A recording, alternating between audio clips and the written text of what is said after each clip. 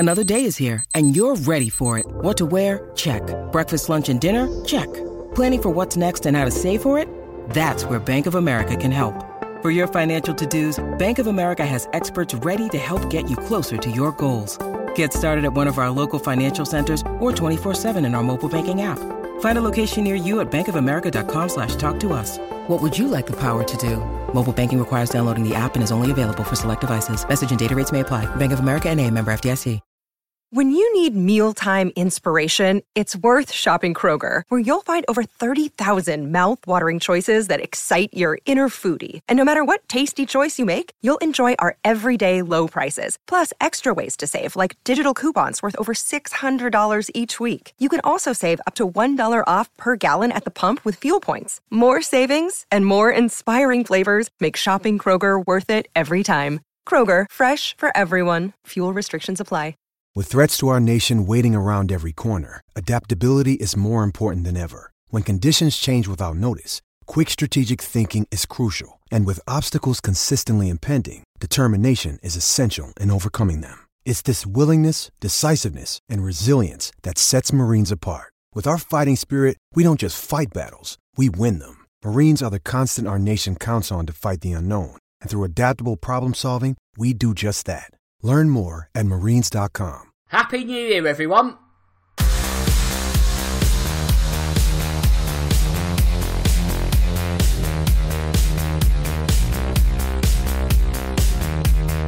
Hello and welcome to episode 23 of this season's Real Football Cast.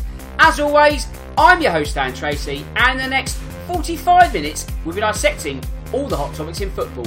As per usual, we'll be discussing what's been going on in the Premier League over the past few days, while in addition to that, there are also some off-pitch activities that caught our eye and they'll be getting our attention in the next hour. It's been another incredible week of football, and that means we're back for 2020, while also having a full house, which means leading the line this week and wearing the captain's armband is Cole. Cole, Happy New Year, mate, and I hope all is well. Yeah, really good, Dan. It's been a feast of football, isn't it? And obviously, we just hope 2020 brings us some silverware for us at least. Well, that'd be wishful thinking, of course. I cannot forget Cole's strike partner Ivor, and that means the supply line will be coming from Drew this afternoon. So Drew, Happy New Year, and I hope all is well with you also. Happy New Year to you guys as well. Yeah, excited to be back. We've had a few weeks off, and with a ton of football happening over the past few weeks, I can't wait to talk about all of it, or well, as much as we can in an hour. So I'm ready to go. Let's do this. Right, before we do, I best do the social media bits first, otherwise we'll be talking into the abyss once more. So first, if you want to get in touch with me, you can. That's on Twitter, @StanTracy1983. Also, the podcast has its own account, which is @RealFootballPod. If you want to become a shareholder, all you need to do is follow and join our very elite members club. You can find me via iTunes by searching for Real Football Cast. If you use that platform, don't forget to subscribe and leave a review.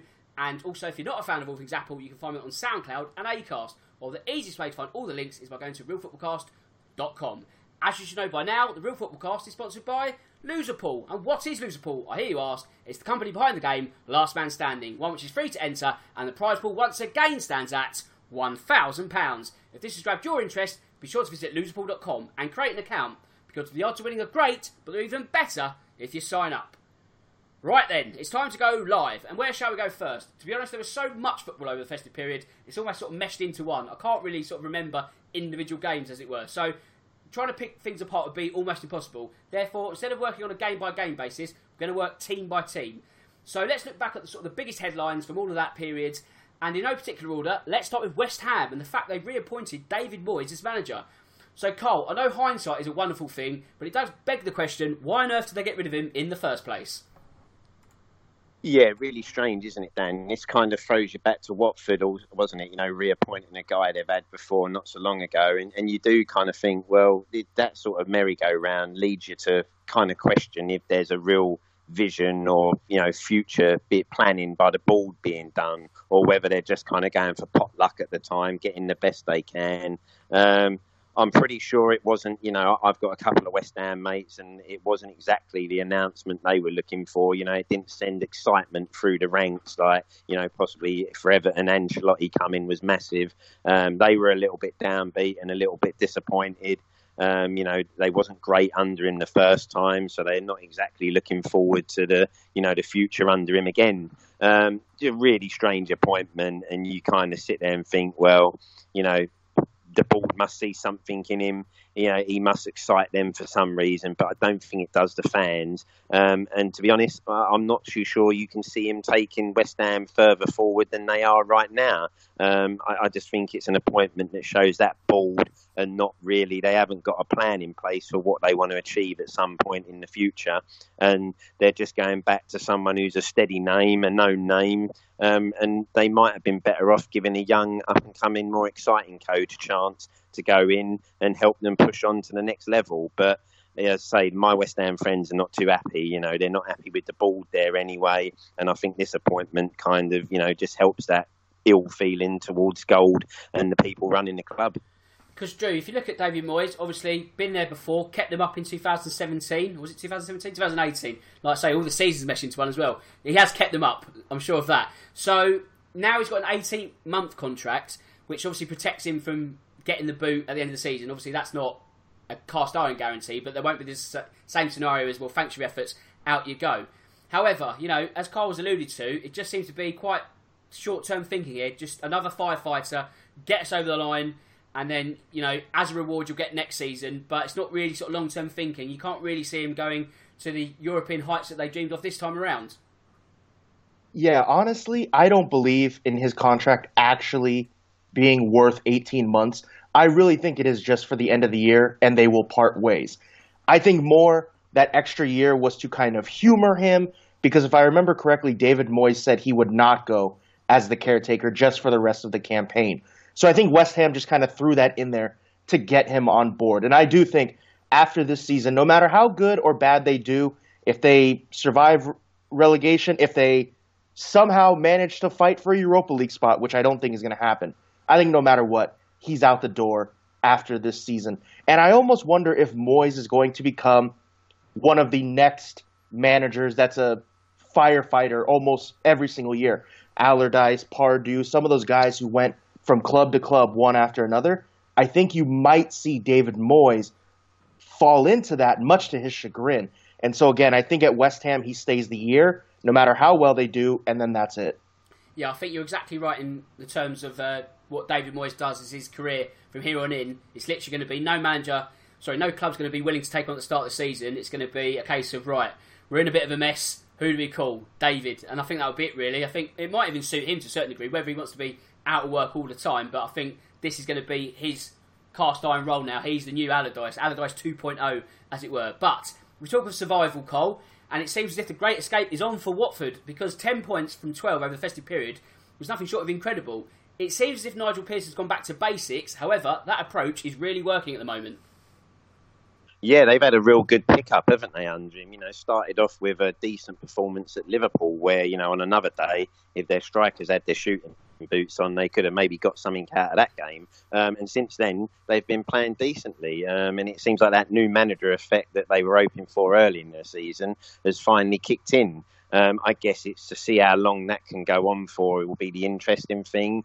Deeney's back, which I think is massive for them. I don't think it can be underestimated how much he brings to that side. And it's no coincidence that him coming back to kind of fitness and being in the team, Pearson's come in and, as you say, gone back to some basics. And they're actually now looking like a half-decent side. Whether or not this is too late will be interesting to see, or whether, how long that new manager bounce lasts for. I'd still put them down as possibly being one in the team in the biggest trouble come the end of the season. But if they continue the way they are now, then they could get themselves out of it. And, Pearson has done it before, hasn't he, at Leicester? So he's not too shy of knowing what needs to be done. So they may have found the right mixture finally. Let's know. They've tried it. They've tried enough managers to try and find it. Well, Drew, this is it. I mean, we all talk about the new manager bounce. It's very apparent it's happening at the moment. It will end at some point. So, really, I guess it's a case of Nigel Pearson making sure that results carry into 2020. And the key of that is going to be Troy Deeney firing on all cylinders. We've sort of seen it over the last couple of games, but that's going to be the crux of whether Watford stay up or not. Absolutely. I mean, that's what they were waiting for throughout the entire first part of the year, was waiting for captain Mr. Watford, Troy Deeney, to come back and be fully fit. And now that he started to score. His first one was a PK, which I think definitely helped him out a lot on that. And so I think Watford are going to rely on him and Deulofeu the most. Honestly, though, I'm a little worried that the new manager bounce is already starting to come to an end. Because if you look at their FA Cup match over the weekend, they went up 3-0 in the first half and then blew it in the second half and ended up drawing 3-3 with Tranmere and have to go through a replay. And so I kind of wonder, if you have a lead, if you're dominating the game that much and they surrendered it so easily, so meekly as they did, I'm starting to think maybe they're coming back down to earth a little bit from that new manager bounce.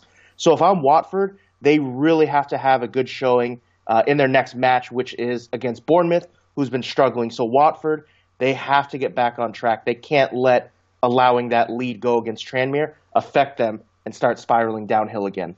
Yeah, I think with Watford, Nigel Pearson made no secret of the fact that it was a much-changed team on Saturday, and, you know, it's not their primary objective being in the FA Cup, you know, getting to the final again. That's not really the task in hand this season. So, yes, they'll have a replay. Yes, changes will be made again. So I think they just need to make sure they disassociate themselves from that cup game. Yes, you're right that blowing a 3-0 lead to a League One opposition is far from ideal, especially when you're trying to build confidence and momentum. But I don't think it's necessarily going to derail them in terms of their sort of new manager bounce. I think Sunday is going to be the key. If they can sort of get back to winning ways, then, you know, 13 points out of 15, you're thinking, hang on, we could have something here. Another team that's done really well over the festive period, Carl, is Southampton, also getting 10 from 12. And when you consider that Ralph Hasenhüttl's head was pretty much on the chopping block, you know, the Guillotine was primed and ready to go, he's done an incredible job to turn things around, hasn't he?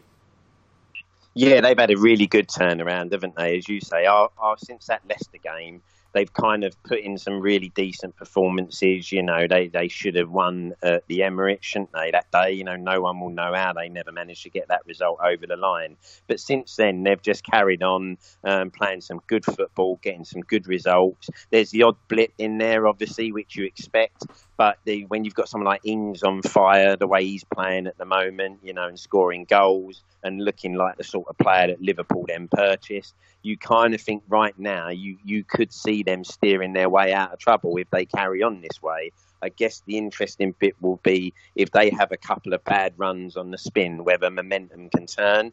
But they're playing some good football. You know, they've got a few decent players. You know, Ward-Prowse, you've always got a chance at set plays with someone like him.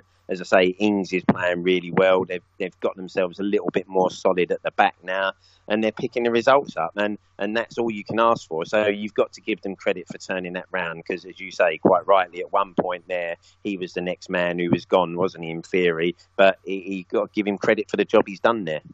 And of course, Drew, Southampton's climb up the table has been a team effort primarily, although we cannot understate the contribution of Danny Ings. He's now scored 13 of their 25 goals this season, so it's now more than half. If he manages to keep them up, you get a feeling a big pay rise is going to be just around the corner for him.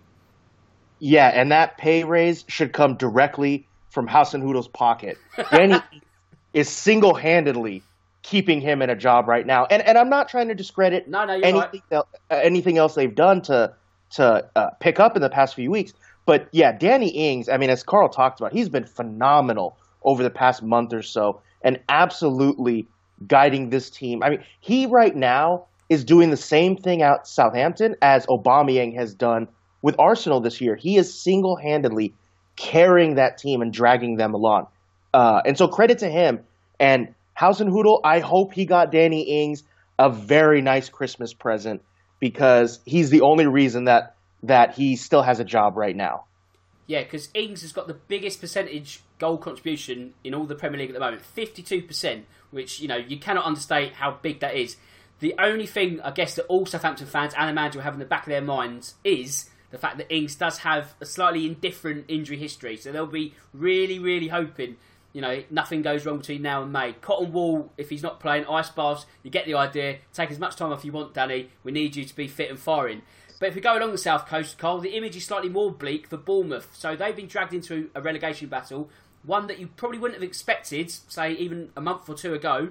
And now this is going to be a real test for Eddie Howe, isn't it? Because if we look at him, his stock, if the Cherries do go down, that stock's going to take an almighty dent. And he then might think to himself, do you know what? I might stay there just a little bit too long. Yeah, I was just going to say, Dan, I think we could be in a situation here where Howe might have said, do you know what, it's been one season too many, and probably I should have either made a jump, been brave, gone for something else, or, resigned and just waited to see, what else might be out there. They've had bad luck this season with injuries, haven't they? Some key players have gone down for them. Aki at the back is massive for them. The only saving grace for them might be, I think he would have been on a lot of team shopping list in January. So if that's off now because of the injury and they can get him back at least for the remainder of the season and, he can solid them up, then that might help them. But as you say, injuries seem to have taken a toll on a small squad, and their performances right now not good. And it's been the first time I've actually heard on some radio stations, Bournemouth fans possibly questioning Howe and what he's doing and how they're playing under him. So I think, as you say, quite rightly there, I think if you're Eddie Howe, you're maybe thinking this might have been one season too many and I should have looked to get out now. I worry for Bournemouth because I do think that, this momentum with their squad injuries and the lack of quality they've got to bring in, they could easily get sucked in. And I think they'd find it hard then to kind of recover from that if they go down, given their facilities and everything around them. I'm not so sure if we'd see them manage to get themselves back up. But let's hope they can get some of them players back and maybe try and turn it around because, it's great to have little teams like that in the Premier League sometimes. And they've done really well to mix it as long as they have. But I think, we could be looking at one season too many unless they start to turn it around very quickly. Because, Drew, we've spoken about managers being at clubs for too long. Let's say Pochettino is a perfect example of that. Has a lack of fresh ideas caught up with Bournemouth, or is it really just fundamentally this incredibly long injury list which has hampered them this season? Yeah, I think injuries are playing a very big part in it. Because if you look at their squad, they do have enough talent to remain in the Premier League. They have enough guys in there that play for their national teams here and there and whatnot. So they have enough quality. The problem is I think those injuries have taken them out, whether it's been up front or now at the back, as Carl talked about with Nathan Ake. And who knows, they may even have to sell him with his buyback clause inserted in the contract when they got him from Chelsea. So if he then is gone for the rest of the year, that hurts them again. And so I think there's a lot of kind of unmitigating circumstances that have hurt them, and that's kind of led to this downturn in form. And this is what's going to be key for Eddie Howe, is I think a lot of clubs who would consider hiring him are going to watch this and see how can he do with a team that's struggling in the relegation fight when their expectations have now risen to be, we stay in the Premier League. And so I think a lot of clubs are watching him with a very keen eye to see how he handles this situation. Well, this is it, Carl, isn't it? Because, you look at someone like Eddie Howe and it's all about timing and momentum. And if this is someone who has been touted as a future England manager, a manager of potentially a team in what we traditionally call the Big Six, if he gets this wrong and they do get relegated, that's going to be such a backward step for him. So, obviously, I guess there's lots of time for him to turn this around because he's still so young. But there must be a hint of doubt and regret in his mind at this moment. Yeah, I think it's that thing, maybe, unfortunately for Eddie, once they came into the Premier League and kind of survived and then had a decent season, you probably kind of felt that would have been the time where for him as his career, he was hot property. And you might have felt, well, there was the time really you needed to make the jump. As you say, the longer you drag it out, the more people maybe see the football declines or the club don't improve as much. Then your stock starts to decline, doesn't it, slightly?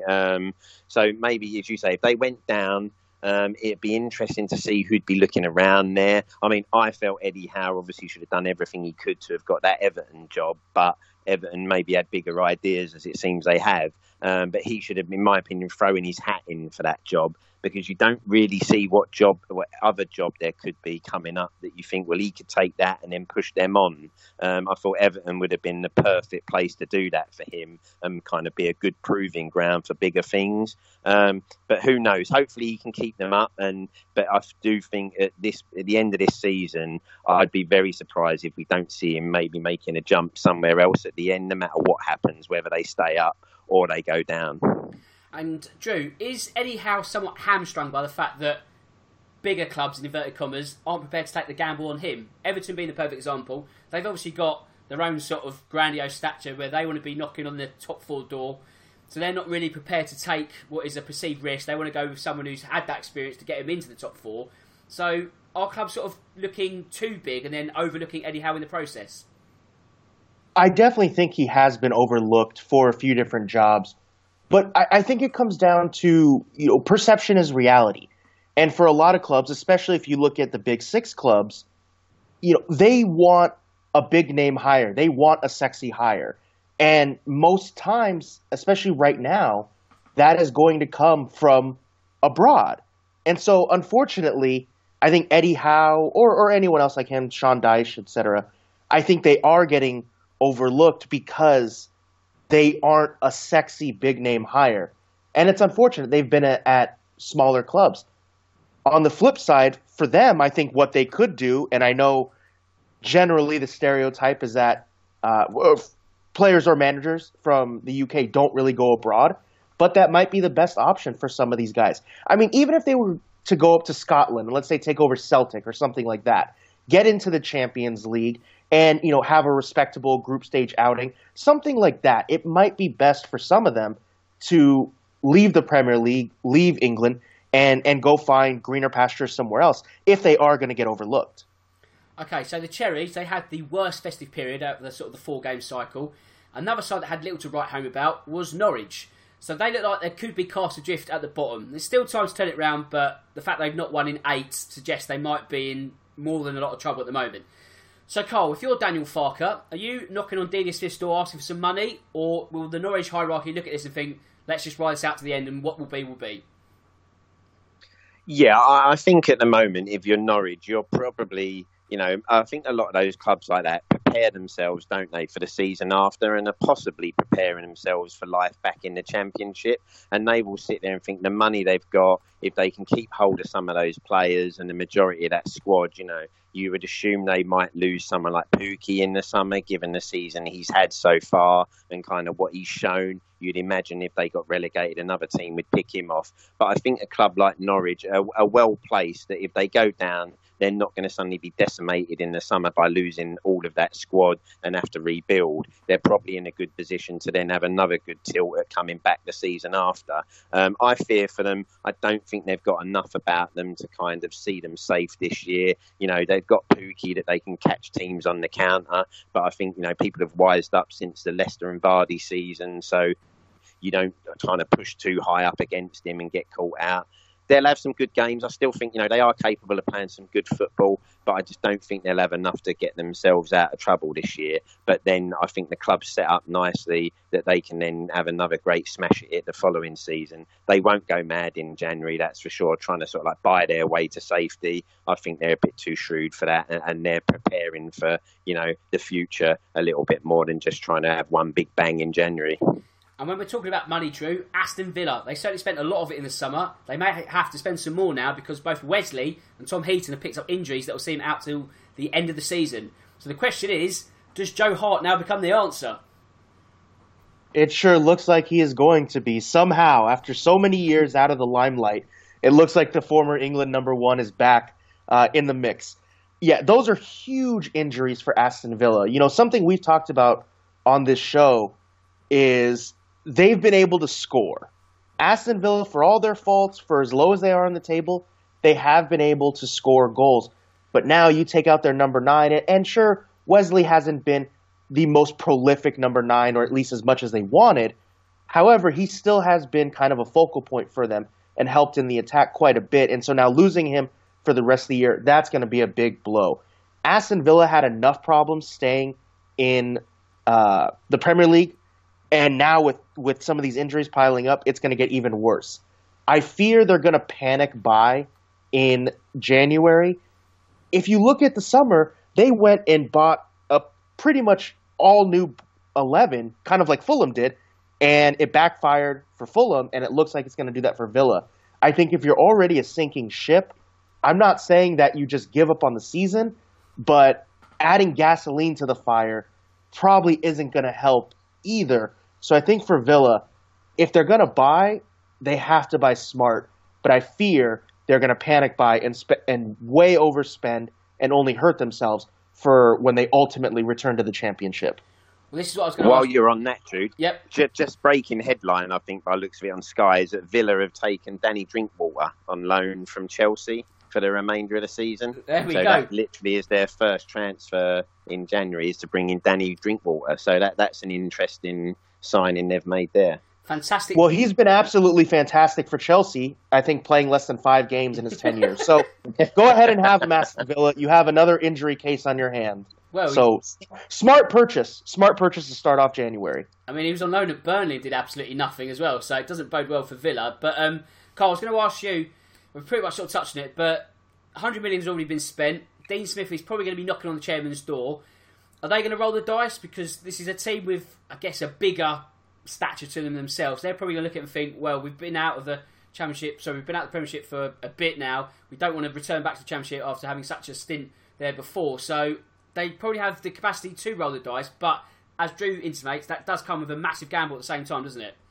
Yeah, that's right. You kind of think those clubs would be smart. I mean, maybe we've seen the first sign from Villa there that what they might try and do is get in some loan purchases and see them through to the end of the season and hope that, a few loanees being brought in can kind of steady the ship and get them out of trouble. I don't think it's smart for any of those clubs that possibly could be on the brink to go and suddenly blow, say 100 mil in January trying to buy their way out, because sometimes that doesn't work. And as Drew said, it is a massive gamble that if it backfires, you've just gone and brought in loads of players on Premier League wages, and then you don't want to be in the Championship having those players on your books, because let's face it, they're not going to be bringing in massive world stars that you could just get rid of in the summer easily, and you then can end up being left with those players and they start dragging you down as a club because they then don't want to be in the Championship themselves. So maybe if they're shrewd, they could get some good loan signings in that might see them out of trouble,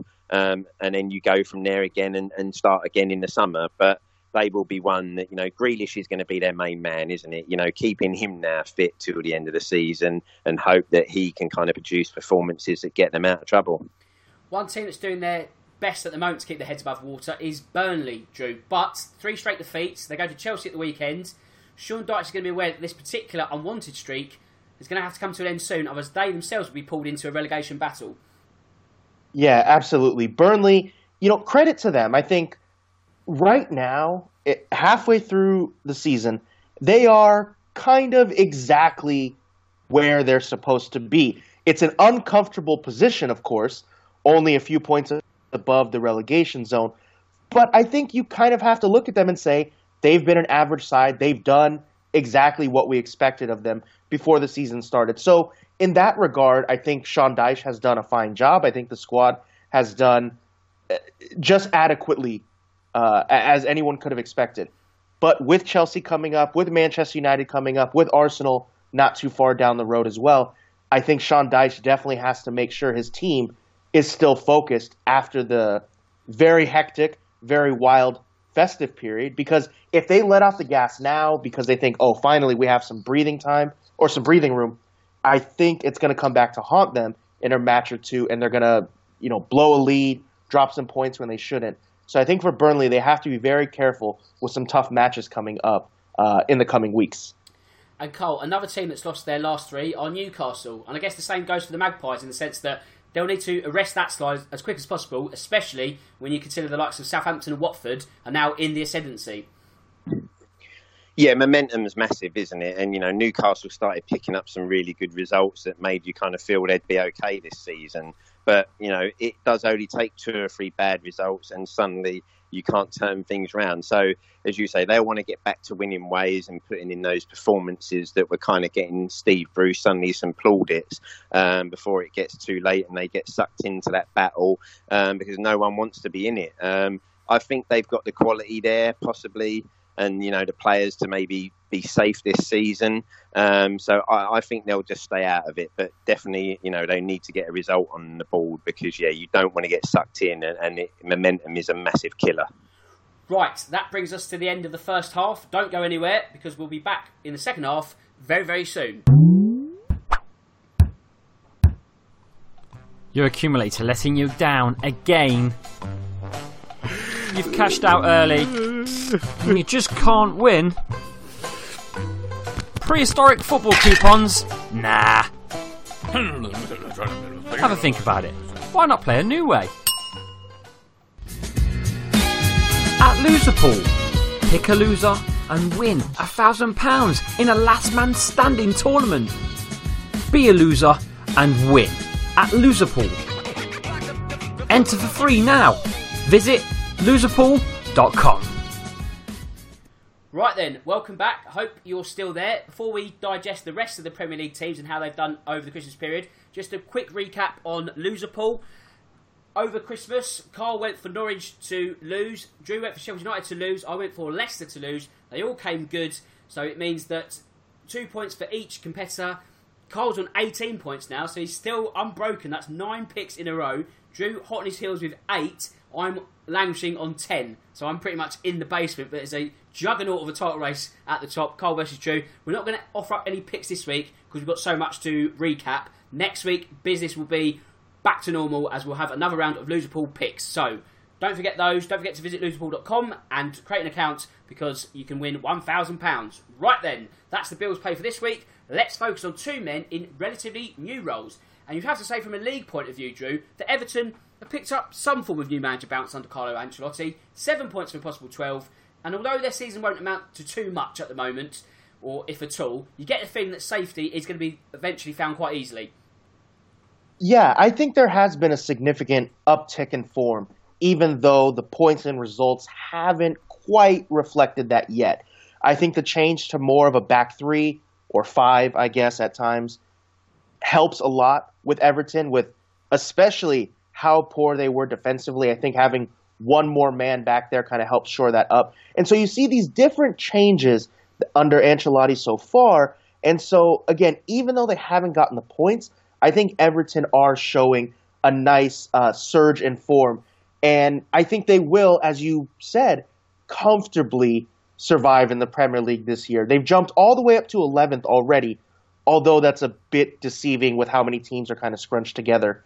But Everton, I think, they were going to come good. It was only a matter of time. And now that they do have the new manager and a bit of a bounce, I think they're going to be just fine. And they're going to end up finishing comfortably mid-table. Well, Carl, for Arsenal, it's been a rather indifferent spell. Although that said, a win over Manchester United at the end of it sort of at least gave it something of a decent end. So almost something of a surprise, that win. United sort of on the sort of fringes of Champions League places, doing their best to get into the top 4. So had Arsenal not won that game, that would have been a very bleak midwinter for the Gunners. So you'd have to say still plenty of work to be done for Mikel Arteta. Yeah, I think now again for Arsenal, I think this is just a kind of bedding in now, isn't it, to the end of the season? And obviously they'll try to. I'm sure they probably would like to think themselves that they can fight for top 4. But I think realistically, with Arteta there now, they just want to kind of regroup, let him bed in and start putting his ideas across. If they can get Europa League football, then again, he gets a summer to kind of build and bring in his players, and then they'll look to go again. I think the big question marks with Arsenal will still be defensively. I mean, if you look at the cup game last night, Leeds United really gave them a good game and kind of cut them open quite often. So I still think Arsenal will get caught out defensively because that is their massive weak area. Going forward, they're okay. Lacazette and Aubameyang will score them goals. So I think they'll have an indifferent end of the season. They'll win a couple, but they'll also lose the standard couple of games that you think they shouldn't be losing. It's just to see what Arteta can do now and start putting his ideas across. Finally see where people like Ozil stand and whether, they finally manage to get rid of him in the summer and just bring new blood in. But yeah, I don't see nothing exciting for Arsenal till the end of the season, but it will be interesting to see how Arteta gets on and how he can take that job on, because again, that was a gamble employment, wasn't it? No real managerial history. It's either going to crash and burn in typical Arsenal fashion, or he'll make a success of the role. And Drew, if we go across North London, it seems there's a lot of work to be done for Jose Mourinho. Now, you look at his salary, £50 million a year. That new manager bounce we've just mentioned, that's been and gone. Spurs almost sort of regressing to the type of the last days of Poch. So this is where the monies have to really be earned from the special one, isn't it? Yeah, from the get-go, I thought for sure the first thing Mourinho fixes and get Spurs back on track is defensively. That's been his MO. Every club he's ever been at is that pragmatic, strong defensive approach. And so I expected that, and it hasn't really gone to plan. Spurs have not been keeping clean sheets. They have lost a lot more games than I think they expected to under Mourinho. And so you're right, he's definitely got to earn his money. Here's the thing that I think people who are interested in watching Jose Mourinho and Spurs and how this is going to play out, this is what you got to pay attention to, is already you're starting to see the grumpy old Mourinho come back. When he first took on the job at Tottenham, he was all smiles, happy, excited to be back managing. The year off changed his perspective on things, right? That was kind of the image that he was giving off to the public. And now he's kind of going back the other way. In the FA Cup, the balls were to blame because they felt like beach balls. And not too long before that against Southampton, he was rude, he said, he admitted. But then he also called the Southampton technical staff, whoever it was, an idiot. So I think you're starting to see the cracks in this facade of happy Mourinho. And so I'm wondering, how long can he really keep this up? Are they going to finally kick on and be a Mourinho-esque team, as we've all come to expect over the past decade or so? I'm starting to doubt whether that's going to happen because of his change in attitude so swiftly in the past couple of weeks. Cole, in a sense, has that new manager bounce been not the worst thing that could happen to Spurs, but in a sense it's lifted everyone's expectations, because we were sort of thinking, yeah, top four, it's going to be easy, and now it's like, oh, bollocks, we're back to where we were. So it's almost like that blip sort of raised everyone's hopes, and now it's the hope that kills you. Yeah, I mean, unfortunately for Jose, I think he's being killed, and I think any manager would, just with the fact that you've got a squad there that's aging and actually just kind of can't cut it at the top anymore. Too many players there on the decline right now, and I think it's be hard for any manager to kind of turn that round.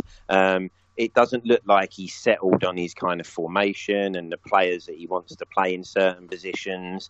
We're chopping and changing centre halves, trying Vertonghen out as a fullback to see how he gets on. So again, you kind of get the feeling he's not settled. We've had a massive 65 million summer signing who can't run for longer than 20 minutes before being crocked and out. That hasn't helped, and I think these are the problems he's going to find. But I'm like Drew, we all thought he'd come in, steady us up at the back. Probably everyone made us favourites for the FA Cup, because you're thinking, right, well, Jose will certainly get that on board, straight away. And I think reality has hit, just the fact that we're probably just not good enough right now, and the players that we've got are just not good enough.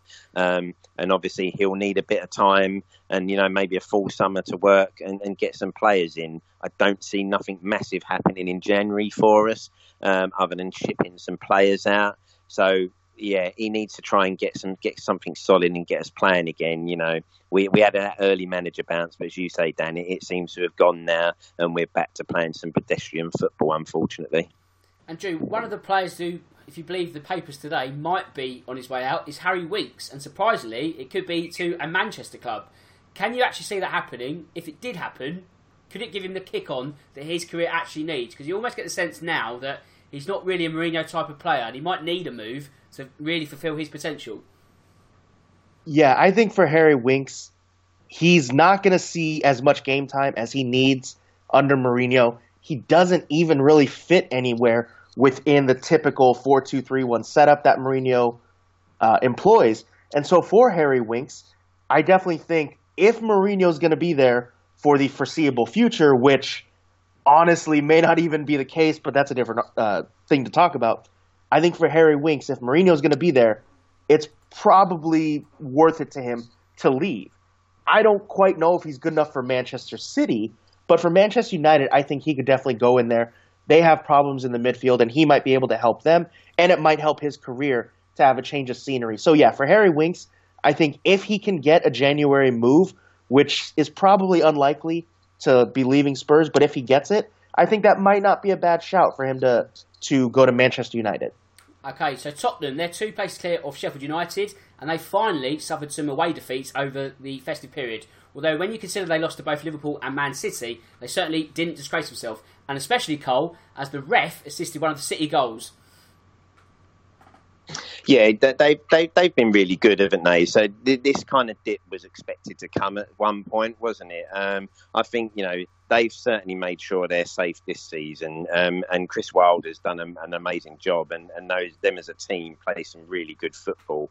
So I think we was expecting that little blip from them. I don't think they'll be too disappointed if they can just pick up again and kind of get on that winning way, playing that good football. Then they'll see the season out, and they could even be a surprise package that puts through Europa League place. They will have the odd dip along the way, and let's face it, losing to Liverpool isn't no shame in that this year. Most of us and most of our teams will do that this season. So they want to try and just get back on that winning run because, as we always say, that word momentum, it can be a killer if you get on the wrong side of it. But I think they've been brilliant and they're still playing some half-decent football. So they'll be more than safe. And they have had some terrible luck with our goals, haven't they? Some of the stuff they've had go against them this season has been laughable at points. Yes, and that brings us nicely on to the VAR-sized elephant in the room. Because, Drew, we have to mention it again because it's been such a big topic over Christmas. That is VAR. Surely now we're at breaking point. But even if we get to breaking point, you do get the feeling nothing's going to change until next season at the earliest. So, yeah, there was a ton of them. And I think the most egregious one was in an Aston Villa game. I don't remember who they were playing. I believe it was Burnley. That's right. Yes. Yeah. And Wesley was flagged for offside. A goal was taken away when he was with his back to goal, walking away. Maybe the engraving or on his shoes or the embroidering was offside on his heel, maybe. But that was the most egregious one. And this nightmare that is VAR continues to get worse. And the fact that they flagged him for offside when he didn't even really play part in the goal as the ball was cleared and then went back into attack for a second attempt, this is just getting out of hand. Absolutely right now. And the one you mentioned in the Manchester City-Sheffield United game where the ref tried to get out of the way of the play but ended up blocking off a Sheffield United player. Man City gains control, hits him on the break for a goal. VAR was not used then. And all these problems, I think it's just piling up and people are really fed up with it. Especially, I know I am. And I don't think anything is going to happen. I did appreciate, though, in the FA Cup, when Michael Oliver went over to the pitch side monitor and checked for a kick out from Luka Milivojevic, saw it, ended up changing from a yellow to a red for that. And so I did appreciate that, and I hope that's going to happen in the Premier League. I don't think it will happen. I guarantee they're going to dig their heels in, and most likely at least for the rest of the year, as you talked about, and then from there move on and hopefully change it to where referees will be using the pitch side monitor. Hopefully that's going to be the case. We saw it in the FA Cup this past weekend, and hopefully that becomes the case in the Premier League. Yeah, that brings me on to the next point, actually, Carl, because the FA Cup, as Drew mentioned, it was used, but the FA and the Premier League, two different entities. So you get the feeling the Premier League are going to continue to bury their heads in the sand, and almost they've set a stick for their own back in the sense that they haven't used it in the first half of the season. If they start using it in the second half of the season, the integrity of the competition is pretty much buggered, really, isn't it? Yeah, I mean, I can't see how you can go into a competition where it's used in some games and not in others.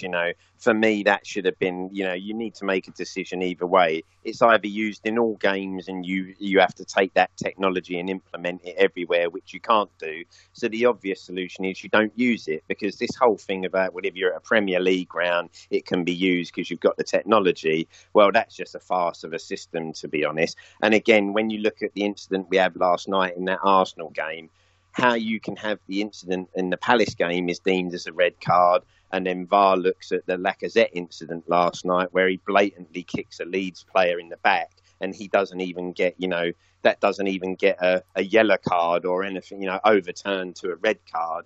That it's just farcical, and it just makes everyone frustrated because the consistency just isn't there. So yeah, ridiculous decision for me. VAR should not be being used in the FA Cup if not everyone can use it. And Drew, we talk about sort of dodgy VAR decisions over Christmas. Pookie. To the naked eye, I don't know about you, but I thought that was onside. Admittedly, my team benefited from that, but I don't think they should have. How on earth can that be given as an offside goal? Well, it certainly didn't look offside, but you know what even the bigger problem for me was? The camera angle. Yeah. If they're supposed to be, I mean, it almost looked as if the camera angle was from the corner. It wasn't even along the touchline anywhere. And if they're going to be using this technology and you have to see and they're measuring by the millimeters, that camera angle at 45 degrees creates a way different image in your mind, I think, than if you have it along the touchline or at least closer to it. And so that was a big issue for me, was the angle from, behind the corner flag. That's how they're going to assess two guys being level. I think, that's a thankless task. And so they have – I think that was the biggest problem with Pukki's in particular. But, yeah, some of these decisions are so tight. I think what people are getting so mad at is the punishment doesn't fit the crime. I think if someone – and take Pukki as an example, is marginally offside, and even at that, it's questionable if he even is, to then take away a goal, I think that's where people feel it's unjust, is that the crime is so minuscule if it even exists, and yet the punishment is huge, like you committed a red card offense by having a goal taken away. So I think that is also what's really getting at people. Cole, I guess this begs the question, do we have to take offsides out of the use of VAR? Just take it away completely and just have it for missed infractions? Leave it to the linesman, because ultimately they're almost becoming redundant now. They're just sort of signalling for throws and corners. They need to have their job, so why not give it back to them? Yeah, it's a real strange one, isn't it? I mean, as you say, they've either got to clear the rules up, and why can't we go back to maybe say this daylight thing, where if you're looking at just a toe being offside, or like we say, even a heel, for me that shouldn't be offside. In my theory, if the main part of your body is level, then you should be kind of on the side, and maybe there needs to be some kind of like daylight rule, where it's like if there would need to be daylight between the defender and the forward for the forward to be signalled as offside. That to me would be the easier way to clear it up. And then all these decisions that we've seen given this season, you'd basically say it's level, the striker is onside, the goal should stand.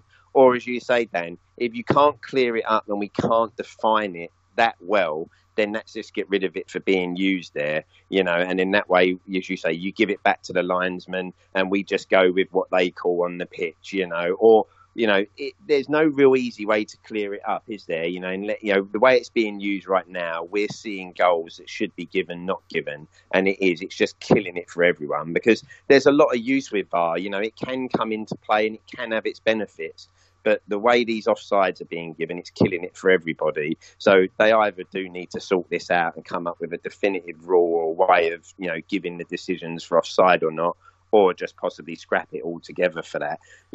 What we probably need now is a new, if you remember the old Subbuteo pitches, yep. There was the box and then you had another line just drawn outside the penalty area where you couldn't be offside if you're inside that area. We need to come up with something else because VAR isn't working. Yeah, because, fundamentally, VAR is meant to be for clear and obvious errors. What they are ruling out in terms of offside are not clear and obvious. So surely... That's the thing, isn't it? Yeah. You've seen it used really well. And if you look at the Bournemouth goal at Chelsea, that's where you want to see VAR used, because the guy was onside and he puts it away nicely. And in theory, that goal would have been ruled out and Bournemouth would have been done out of a valuable 3 points. But as you say, these decisions that they're giving right now, it's not clear, it's not obvious. When you're having to draw lines to within a millimetre and look at toes and centimetres, that's not clear and obvious, So it just makes it a farce, and it does just do what it's done, and it annoys everybody. And we end up possibly scrapping something that could be of really good use to football. And Joe, if we're to believe the recent rumours, there's supposedly been dialogue from FIFA saying to the Premier League, use the monitors or we'll switch the whole thing off. Will it come to that, or is this nothing more than brinksmanship?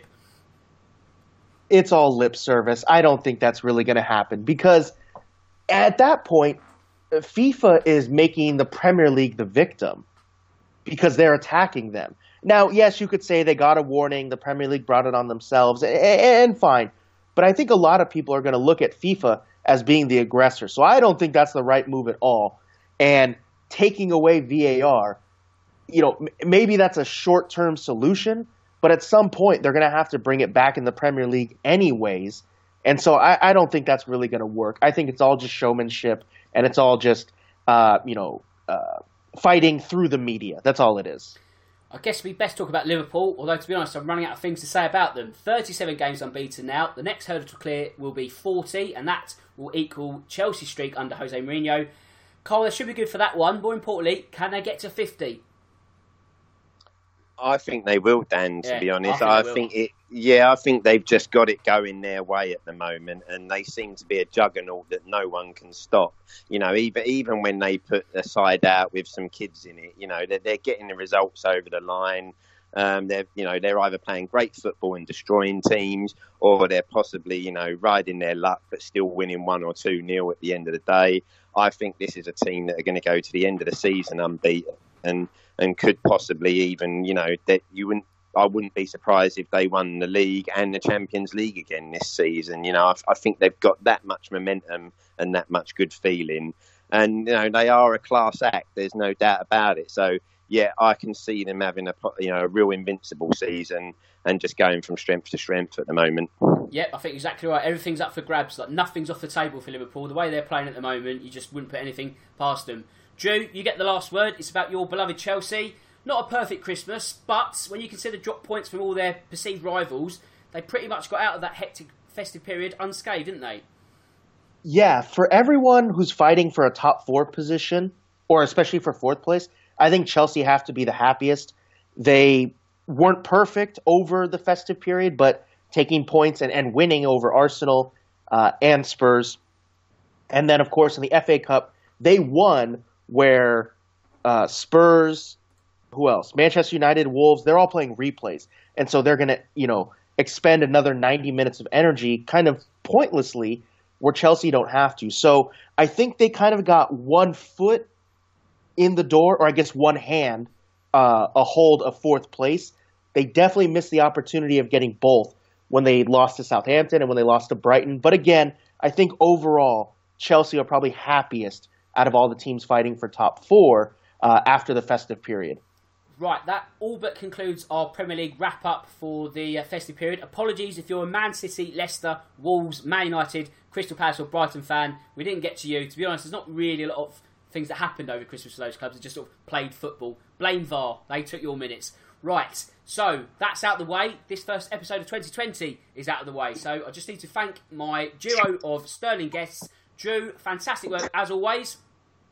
Thank you for having me. I appreciate it, Dan. And then obviously, Carl, great speaking with you. Happy New Year to you guys. Happy New Year to everybody listening.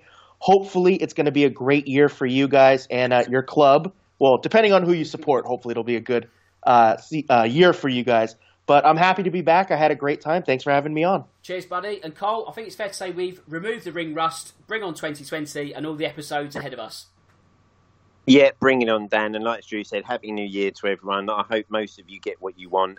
Maybe not Chelsea or Arsenal fans, sorry to say. Of course, yeah, right?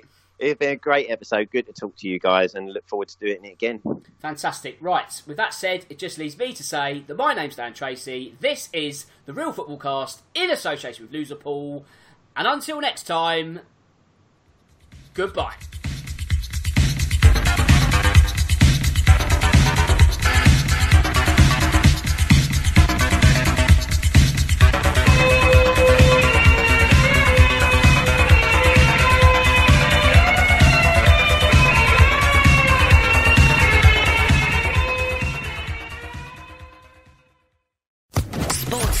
Podcast Network. Hello, it is Ryan, and I was on a flight the other day playing one of my favorite social spin slot games on ChumbaCasino.com. I looked over at the person sitting next to me, and you know what they were doing? They were also playing Chumba Casino. Coincidence? I think not. Everybody's loving having fun with it. Chumba Casino is home to hundreds of casino-style games that you can play for free anytime, anywhere, even at 30,000 feet. So sign up now at ChumbaCasino.com to claim your free welcome bonus. That's ChumbaCasino.com and live the Chumba life. No purchase necessary. VGW. Void where prohibited by law. See terms and conditions. 18+.